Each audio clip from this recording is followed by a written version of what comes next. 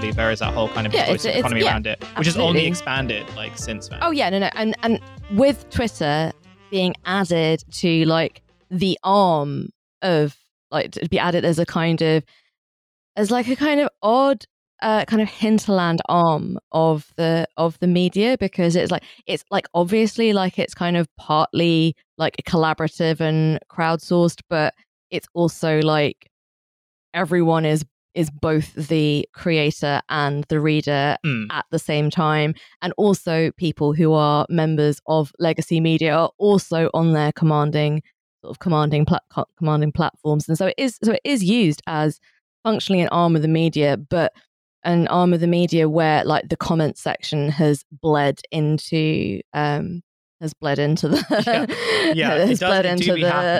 the pieces. And Matthew Katzman, there was a really good report about this written by Aditya Chakraborty in the Guardian, and even like because even the thing he was alleged to have done did not strike me as it's literally not a big deal at all. Saying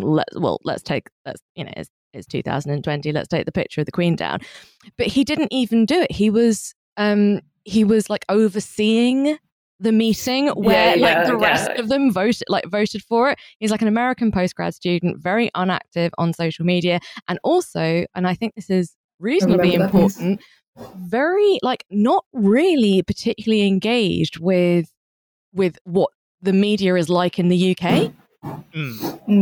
So at first when it sort of kind of blew up, he thought it was sort of like no big deal, but then it was either that they published his address or they made it very, very easy to find him and his family. And there was lots of, this is what I said about like putting the kind of the sort of the heavy kind of insinuations, like printing both his like name like a bunch of times, which was like it was as close as you can get from saying Nazis, do you want to see where this guy lives, without actually breaking any laws and doing it.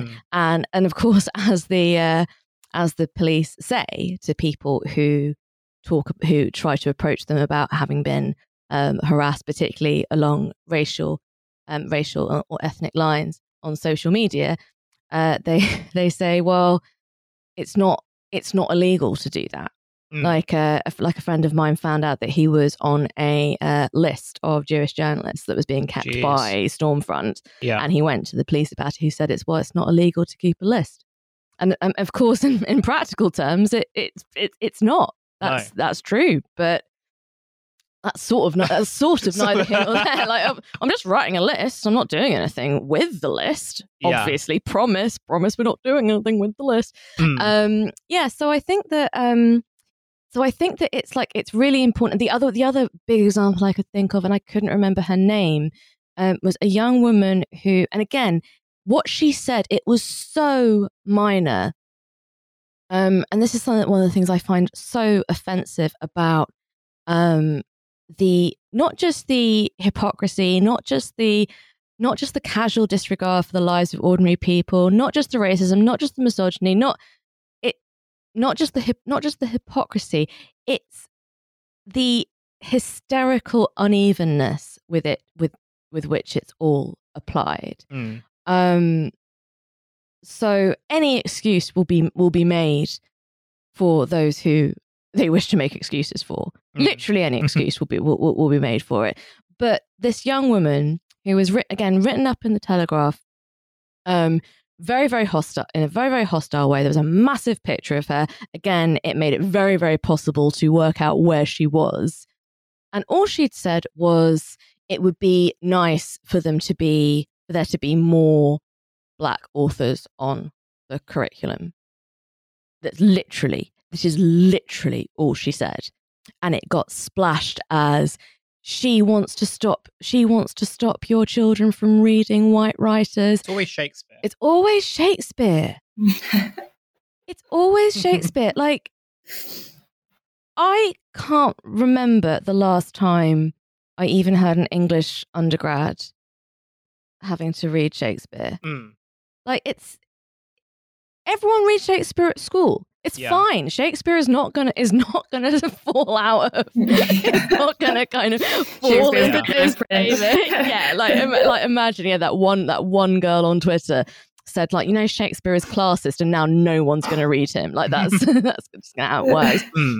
And that's all she said, and they deliberately made it look as if she had started this kind of insane hostile campaign against white male writers, which she hadn't.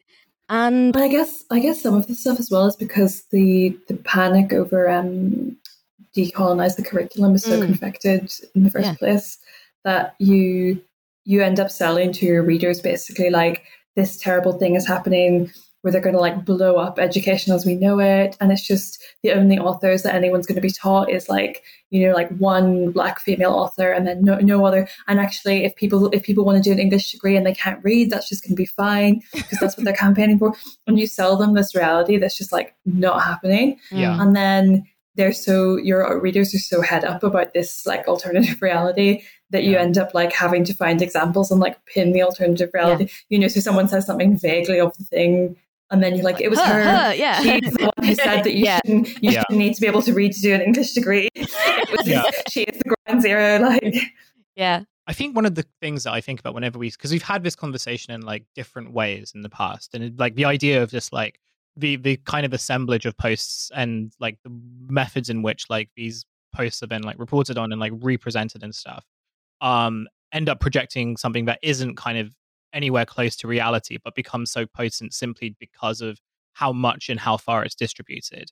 And I was just thinking about this in another context, which was like based on the piece that Rachel, you wrote when the Queen, like during the whole kind of like mourning period, when you shouldn't, because you should have been mourning and not writing, but I was wearing black. I was wearing black while I wrote something. And you wrote this really interesting piece about brands and like all the kind of cringe posting that like the brands were doing around the Queen passing away, and just like not only the fact that like the tributes were really weird, but just like their presentation and their aesthetic was really weird. And like a part of me sort of wondered whether whether the brands and like all these kind of places that didn't really need to do any sort of condolence posting, and I don't think was really that effective, but they were kind of doing it partly because I wonder whether some of it comes out of this fear of like, if we don't like send our condolences, then then we'll end up in the Daily Mail. Then we'll end up the people will get mad at us, and they'll be like, well, why are you sort of like posting your happy infographic that you like scheduled 2 weeks ago?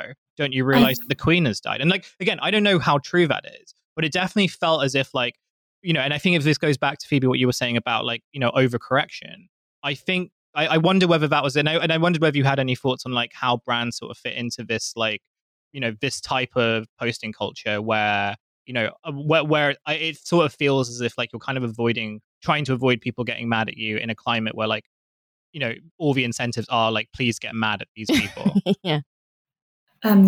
I think the brand posting I saw as like two categories. Like, I think one category was like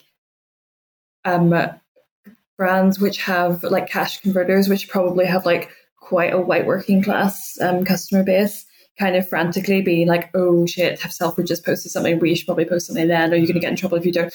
And I think someone like Cash Converters I imagine the person who does their social media isn't like a 25-year-old grad.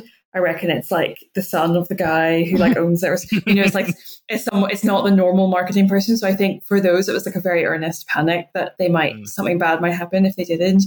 And then some of them were, I think it was like a bit more cynical, where it was like they clocked that people were making fun of the posts generally.